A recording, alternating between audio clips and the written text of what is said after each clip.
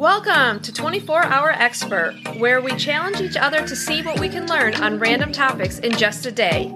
I'm Allie. And I'm Amy. Let's see what we've learned. All right, Allie. Aim. Are you ready for this week's episode? I am, and I actually think your topic choice is funny given the location that we're in. I agree. Actually, I chose this topic because of our location. Okay. So we'll let our listeners in on the secret. So Allie and I are currently recording our first, hopefully not last, on-location podcast in Florida. And because of that, I chose Disney as a theme. I know, you're all shocked based on my personality thus far. I think this is pretty on the nose. However, I have always been super curious with how Disney parks have kind of built their customer experience structure and how they kind of create the magic affiliated with the parks. So it's hopefully not your typical Disney topic, but still Disney nonetheless. Yeah, I agree. I think it's interesting to learn some of the behind-the-scenes secrets, and I like how you just phrased that, to make the magic happen. To make the magic. Because it is, even as an adult, a magical place to visit. It's magical, and it's honestly one of those places that I feel like, you know, we've been very fortunate to get to go a few times in our life that every time you're there, no matter the age, you find something new to enjoy, and it's a great experience every single time. And I just can't imagine being 5 again and getting to re-experience, like, meeting your favorite characters and, you know, meeting your princess or, like, Goofy or Mickey for the first time, all the way up through, like, as an adult, getting to enjoy, like, the fireworks and stuff. I just think it is magical. I love it, yes. It's just a good vibe place, right? Like, you always just feel warm fuzzy there. Yeah. Like, I'm not full-on adult Disney, or what are those, like... Disney adults. Whatever they call those people, yeah. Yes. But I'm definitely somewhere on the way there. Because I do love it. Yes. And I love going to the parks. What more can you say? I love it. I agree. Well, and credit to given to those people who are Disney adults, because that takes some commitment to, like, follow that through. But I agree. I feel like there are certain things that I hold very close to my heart that are Disney. And then I feel that way about a lot of childhood experiences. But Disney always just kind of gives me that, like, reboost of energy of, like, oh, there's good in the world and there's these things happening. That makes me sound like a pessimist. I don't mean it to, but...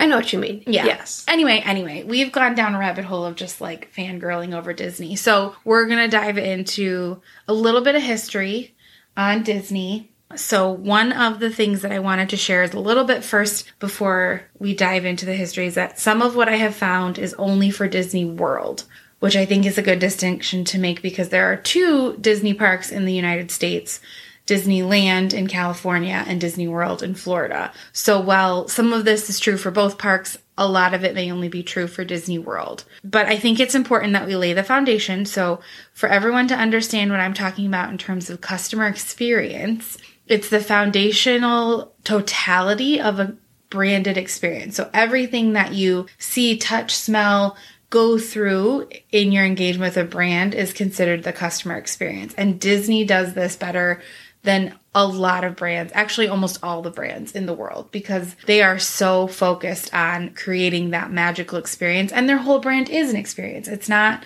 a product, it's an experience. So that's what leads us here. And that's Amy's marketing side coming out full force. Full force. Well, I think it's helpful for context of why. I love it. I think it's really interesting. It's just funny to me hear you talk in your jargon. In my jargon. It is jargon, but it's important, and I think it leads to a lot of the things I have included in this. So, as a brief history of our Disney parks, as I mentioned, Disneyland is in California. It was opened on July 17th in 1955, and it is a significantly smaller park. So, it was one of Walt Disney's original ideas. It was multiple. We'll say children. One of his original brainchildren, after he had been visiting some amusement parks with his daughters in the 30s and 40s to create something similar. It sits on 165 acres, which is actually relatively small when I give you the number for Walt Disney World. Oh, okay. And they've had several expansions since, but that was the original purchase of land was 165, and I believe there has been 5 notable expansions to that park. So, Walt Disney World is in Florida, and it was opened in October 1st, 1971. So, a significant amount of time later. Oh, yeah. 16-ish years. Is that math? Oh, I don't do math. So. Anyway, yeah, I think I'm close. So Disney World sits on 25,000 acres. Okay. And it was purchased as the road structure of Orlando was being determined. So at this point, imagine that Orlando is not the built-up metropolis that it is now. Walt Disney kind of got it in the ground floor and had decided that this was kind of be the central hub of creating this like land of tomorrow and this experience. Disney World includes 4 parks: Magic Kingdom, Epcot, Animal Kingdom, Disney World's Hollywood Studio. And then there are 2 water parks, Blizzard Beach and Typhoon Lagoon. So you can see how 25,000 acres would be eaten up pretty quickly. Right, very quickly. But when I start to go through some of the experiential stuff, you'll see how they've used that very smartly to create some of these things. So some last history items I want to list is that Walt Disney did not actually see the final creation of Walt Disney World, even though it was his brainchild, one of his brainchildren, as previously mentioned.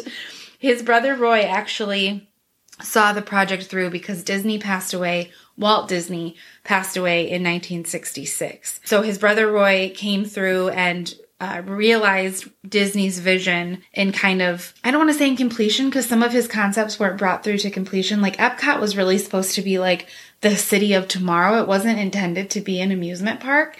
It was intended to be like a futuristic town. Oh, like actual, like a livable like town. a livable town. And it was supposed to be like welcoming and open arms for like the futuristic vision of technology. And it would have a monorail system and it would be the perfect town. So where we see Epcot today as like, at least I see it as like the educational park. Yeah. I don't mean that to be mean to the other parks. No, we all know what you mean. Right. Anyway, it was intended to be an actual living facility. And so Roy obviously varied from that a little bit. Right. However, he did bring through the completion of Walt Disney's vision of this magical place. So for a little bit of context, in 2018, which is the most recent stat pre-pandemic that I could come up with, Okay. Walt Disney World saw 58 million visitors a year. Holy cow. I know. Isn't that insane? That is insane. Now, I will say one of my least favorite things about Disney parks, or any amusement park, honestly, it's not brand specific, is the elbow to elbow kind of scenario when you're with people. Yeah. And I will say that Disney handles it really well, but there are still a lot of people. Yes, there are. Yeah. And there's a few other fun facts that I'll share, but one of the things that I thought really stood out before I dive into the others is Disney World is the only other place outside of government secured locations that has an FAA prohibited airspace zone, meaning that planes cannot fly over Disney World, which is why it is notably quieter, even though you probably miss it with the crowds of people. You cannot fly a plane over Disney World. That is a fun fact. I did not know that. Yes. I've never thought about that. And Orlando is an international airport. Yes. So they all have to go around. Around. Okay. And it is the only other place in the, at least continental United States, that is not governmental, Right. that has this kind of, Interesting. Okay. yeah. And the other thing that I think is helpful, given that I loaded you up with some jargon at the beginning here, is that Disney parks have a 70% return rate, meaning of the visitors that come through, 70% of people come back, which is unheard of in this type of experience world. That is a huge return rate in terms of what they're getting from the first experiences.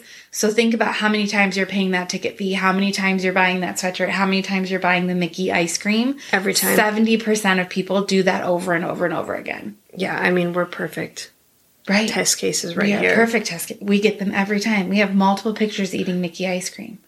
Oh, multiple. And I have to get souvenirs every time. I mean, I'm a shopper, so. It is hard to stop. And now they've even increased. I don't even have this written. I just think this is so smart. So has anyone seen those?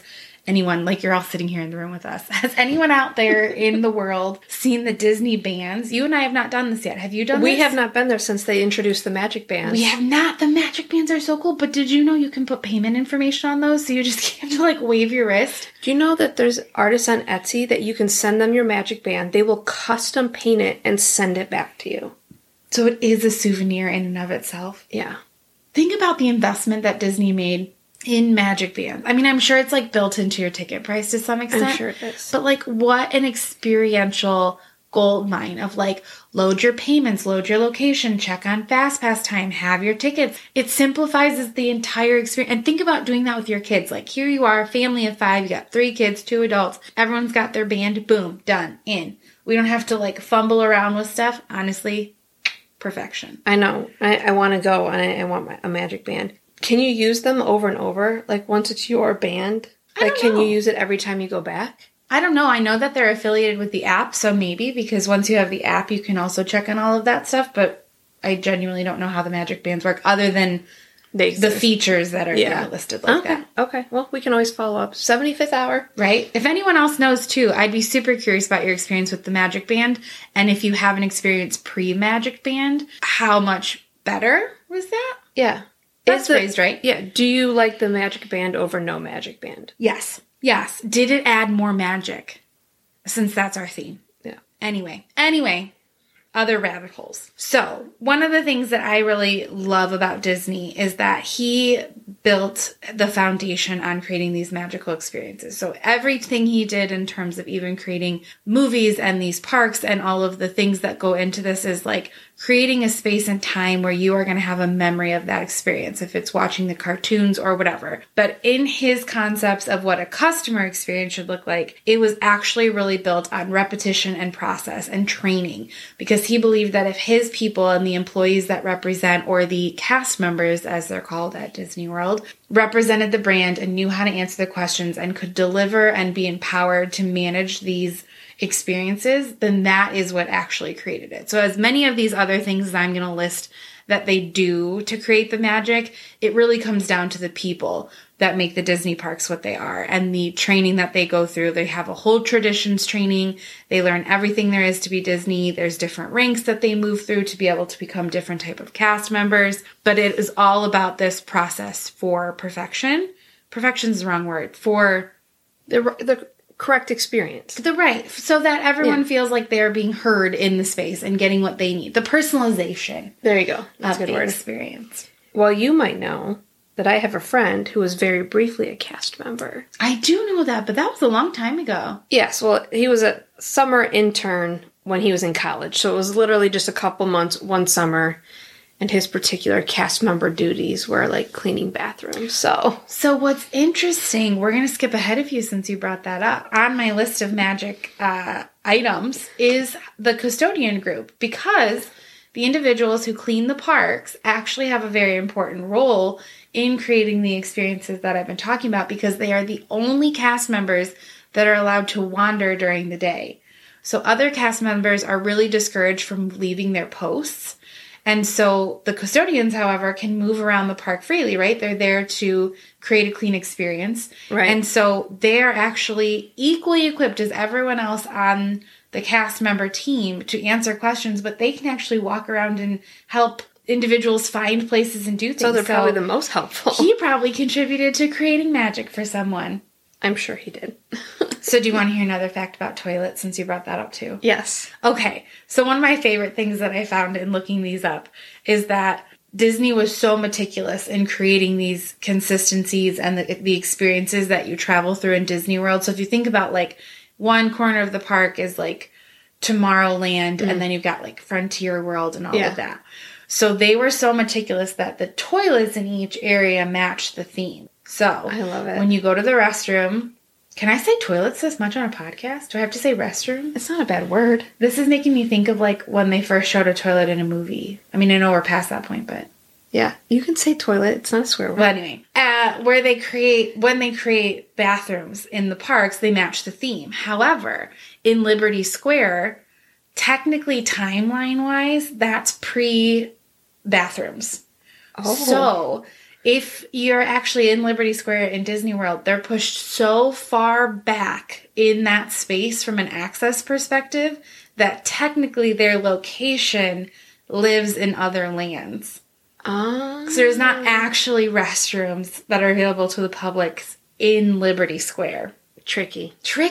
So smart. So but detailed. Also, yeah, the commitment to staying on theme, that you're literally not going to put a restroom because you can't put one on theme. Accuracy. I love it. That makes me love it even more. So not magic creating, but accuracy creating. There is wavy brown bricks that run through Liberty Square as well, or maybe it's Frontierland. Someone can correct me. But in any case, in one of the lands, there's wavy brown bricks that run through, and it's actually there to identify that that's where the waste would have run in the time period. Oh, so the actual they were like paving of the street sewer systems, not underground sewer systems. Yeah. Oh my gosh, I love it. Right? So, like, the attention to details of those little things. I don't know that that's an experiential. I mean, I guess it is. If you're really into history and it's accurate, right? Yeah. I'd rather have brown bricks than waste or Simulated waste. simulated waste. We're really going for accuracy here. That would be a different level. But I do think I found that one really cute, that, like, they were so committed to this bathroom thing that they were like, okay, not only are we going to push them so far back that that's legitimately not in the space anymore, but also we're going to run these bricks through the town. I love it. Isn't that now great? I want to go. You're going to pay attention. So we'll bring this list next time. I'll do part 2 because honestly, there's so many more things here. I tried to stick just to the quote unquote secrets or facts that lead to the experience part, but there's so many more from like a park usability standpoint of like, how do you leverage your fast passes and where do you go to get places? And like, if you go in the left lane versus the right lane, what does that do for you? Yeah. But anyway, we tried to narrow it down. Some of the more notable Disney tricks, and one that I personally love because we all know I have an obsession with color, is that Disney actually created their own color green, and it's called Go Away Green.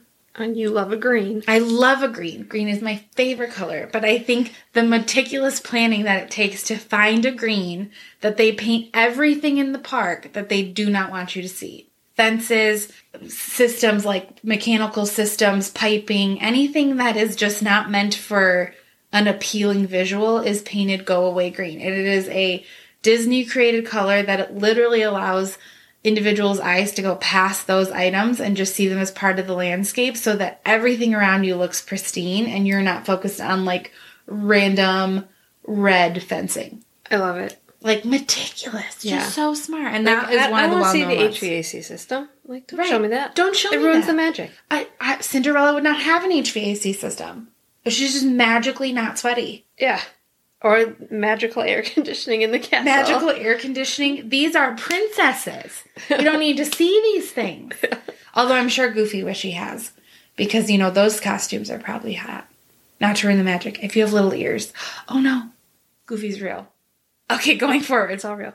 We talked about our bathrooms. The other thing that always makes me really happy, I learned so much on my journey here, is about the castle. So one I already knew and one I learned. The thing I knew is that all of Disney's castles face north and south because that way there is never bad lighting on the castle. So when you're taking a picture in front of the castle, there will never be that like weird shadow because the sun Like will the never be side, right yeah. behind the castle. So you won't be backlit at any point in time in front of the castle on either side, because the light will always be coming from the side. So Okay. you physically cannot take a bad picture of either Sleeping Beauty's castle or Cinderella's castle. Wow. Second to that in castle magic is that Disney uses forced perspective to make you believe that things are bigger than they actually are. So Cinderella's castle, although large, is actually not as large as it seems, but they used forced perspective when they were building it. So the bricks at the top of Cinderella's castle are actually smaller than the bricks at the bottom. So when you're looking at it, even if you're standing close to it, it feels huge. Oh my, the geniuses who plan out these things. Yeah.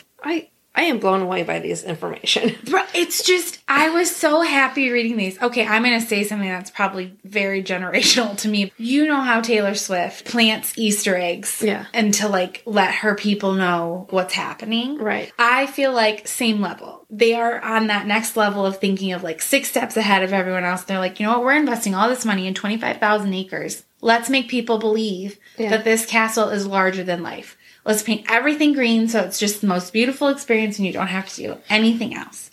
I love it. I love it. Right. It just makes my heart so happy. See, you can tell this is one of my things. Anyway, one of the other things that I think is super important to creating accuracy for little kids, probably a little bit more, you will never see 2 of the same character at the same time. So there is, for all intents and purposes, one Cinderella. There is one Mickey. There is one Minnie. So if Mickey is in the parade, he will not be visiting anybody else on the other side of the park because that's not possible. There's only one Mickey. Because there's only one Mickey. If you have little ears, cover them now. However, there are tunnels that run underneath Disney World, which I think you already knew. I've heard of tunnels, yeah. So there's tunnels that allow cast members to move more quickly where they need to be. So there are multiple characters. They would just never be seen at the same time in the park because it's not possible that they can all get to where they need to be. So it's very scheduled who's where when. Yes. So that we don't burst any magic bubbles because there is a Mickey here and there's a Mickey here. Or there's a Cinderella here. Or this is not the Cinderella I got my picture taken with, something like that. Yeah. Yeah. You may know this. This is kind of on the edge of just a fun fact, but it's a little bit experiential. There is actually a secret room, hotel room in Cinderella's castle. It is the only place in the Disney park that you can stay that is in the park. There's one elaborately fancy hotel room in Cinderella's castle. How do you even get to stay there? I don't. There's also a secret society. I didn't dig into that. I intend to at one point. It's called the VIP. It's Club 33, I think. It wasn't experiential, so I didn't grab it. But we should talk about that, and then I can figure out how you rent Cinderella's room. Okay. All right, so we'll just earmark that for another day. So anyway, secret society. Secret club. Society seems harsh. So, other news in experiential is when you're in one land, so if you're sitting in Tomorrowland, the way that they have the scenery and everything built around you, you cannot see any other lands. So unless you're in the transition parts of the park that are taking you into these different lands, you should not be able to see any other land. So if you're in Space Mountain, you should not see the railroad ride. Or the minecart thing? Right, because it would take you out of the experience of that land. Right. So all of the architecture around them, whether it's trees or buildings or just the facades and the spaces, are built so that you are not seeing any other land when you are living in that experience. I love it. The employees are trained when they find children who are lost. They're all trained to treat it as if they're on a mission to find their parents, so it becomes an adventure for the kid, which is proven to actually keep the kid calmer. So they act as if this is planned and we're now on an adventure to find your parents because your parents got lost and we will help you locate them. So they create magic in the experiences. It's so funny you bring that up because I was just on one of the, mommy blog things I follow. They were talking about what to do and like how to teach your children what to do when you get lost. Tips that they had mentioned: tell your kid to stay where they are, get very, very loud, look for a family to help you, tell them you're lost. And then some other people who responded to this blog were saying, use with the Apple AirTags. Yes. Or the Tile AirTags. AirTag your kids so you can find them. Take a picture of them beginning of the day so you know what they're wearing, what they look like. Yep. Well, they even make those, like, removable temporary now. tattoos that have phone numbers on them. Mm-hmm. Yeah, all good stuff. One of my friends used to tie a balloon to her children's backpack or their wrist so that even if they wandered, the balloon would bounce around and you could see them because they're little. Right. So I don't know in Disney if that would be as effective because there's probably a lot of balloons, but it might help a little. Yeah. But it's important to start your children young, teaching them what you want them to do should you guys get separated. I like that. That's my little parent PSA. little fun side fact. Yeah. Little fun side session. Yeah. Yeah. So there are a couple other things that are built within the park that just help from an efficiency standpoint. So things like the flags are not actually all American flags. They're off a little bit. They may be missing a few stars or a few stripes because there's protocol, as we've learned, right, with how to manage and maintain your flags. And so because of the amount that Disney has throughout the parks, they are not all accurate. Some of them are just representative. And so while they treat their accurate ones in the appropriate manners, the others can then stay attached to the buildings or whatever. That makes sense, yeah, because he would need like a team just to do flags. Just to do flags. Other efficiency things that they've listed is like they don't actually sell gum in the parks, chewing gum. Because you don't want it everywhere. You don't want it everywhere. So while guests may bring it in, it is not sold in the parks anywhere. And they limit the sale of straws and balloons to certain areas so that they don't become litter throughout the park in different spaces. Okay. Right? You are never more than 30 steps from a trash can when you are at Disney World. Wow, that's great. Isn't that amazing? It's part of the cleanliness things. They did research on how far people would be willing to walk to find a trash can. Apparently, I'm sorry, not 30 feet, 30 steps. You said steps. Oh, good. I'm glad. In my head, I said feet. But in any case, that's how far people are willing to walk to throw away trash without just littering it. That makes us all sound so lazy. Right? I will go 30 steps and not one step more. The last item I have here for efficiency gains is that they actually use garlic to help keep the bugs away within the park as well. Oh, I like it. Very natural. Yeah. So some nice things that they do. They never point with one finger because they're sensitive to cultural issues that may be offensive. Hand signals and things. Hand signals and things. So they actually have a Disney point. My friend, I remember him saying that, yeah. There's I think it's an index finger and your middle finger point. I think 3 is preferred, 2 minimum. Okay, that makes sense. Yeah. So they have a Disney point, and they are always empowered to help create magical experiences for the guests. So if a child gets to the front of the line and then discovers they're too short, although they try very hard to catch that at the beginning of the line, they can actually give the guest a pass to skip to the front of the line at the next one. So little things like that they've empowered their cast members to do to create those magical experiences and make sure everyone feels welcome and included. Love it. Love it. The last thing I wanted to call out before I start wrapping up is that one of the things that I learned while digging through this is obviously Disney does a lot of humanitarian work. But I always did wonder, for a park so big and with so many eateries and all of these stands, what kind of happens? And they actually donate 823,000 pounds of food to 40 Orlando area nonprofits of unsold perishable items. Oh, nice. Yeah. So I always did wonder, because that's so many, you're creating so many things for, I'm sure, somewhat planned demand, but by the end of the day, you don't know what's going to be sold. So that is kind of coming to the end. I think I covered all of my hot topics. I have a few that I think I'm going to save for maybe a Disney follow-up when we talk about some of their other secrets of like hidden things in places and meanings and windows, where to look for Donald Duck in the Haunted Mansion and stuff like that. Oh, okay. But these are kind of my findings from a Disney experiential standpoint and how much detail they go into for creating the magic that we all know and love. I'm impressed.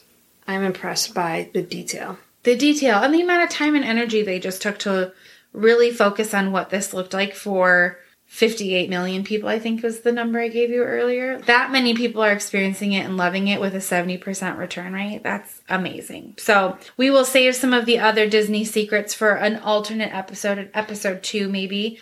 Thank you for letting me nerd out on my customer experience topic for Disney. They do it better than anyone else, and they've crushed it. But I think that's it. So thanks for letting me talk at you. Do with that what you will. If you have any comments, suggestions, corrections, you can email us at 24hourexpert@gmail.com. Spell out all the words. It's also our Instagram, our Facebook, and our website. You can find us there. Talk to you next time. Bye. Thank you for listening to 24 Hour Expert. Our theme song is Lo-Fi World by Ricky Bambino. If you like this episode, please share it with a friend. And don't forget to rate, review, and subscribe so you're notified of future episodes.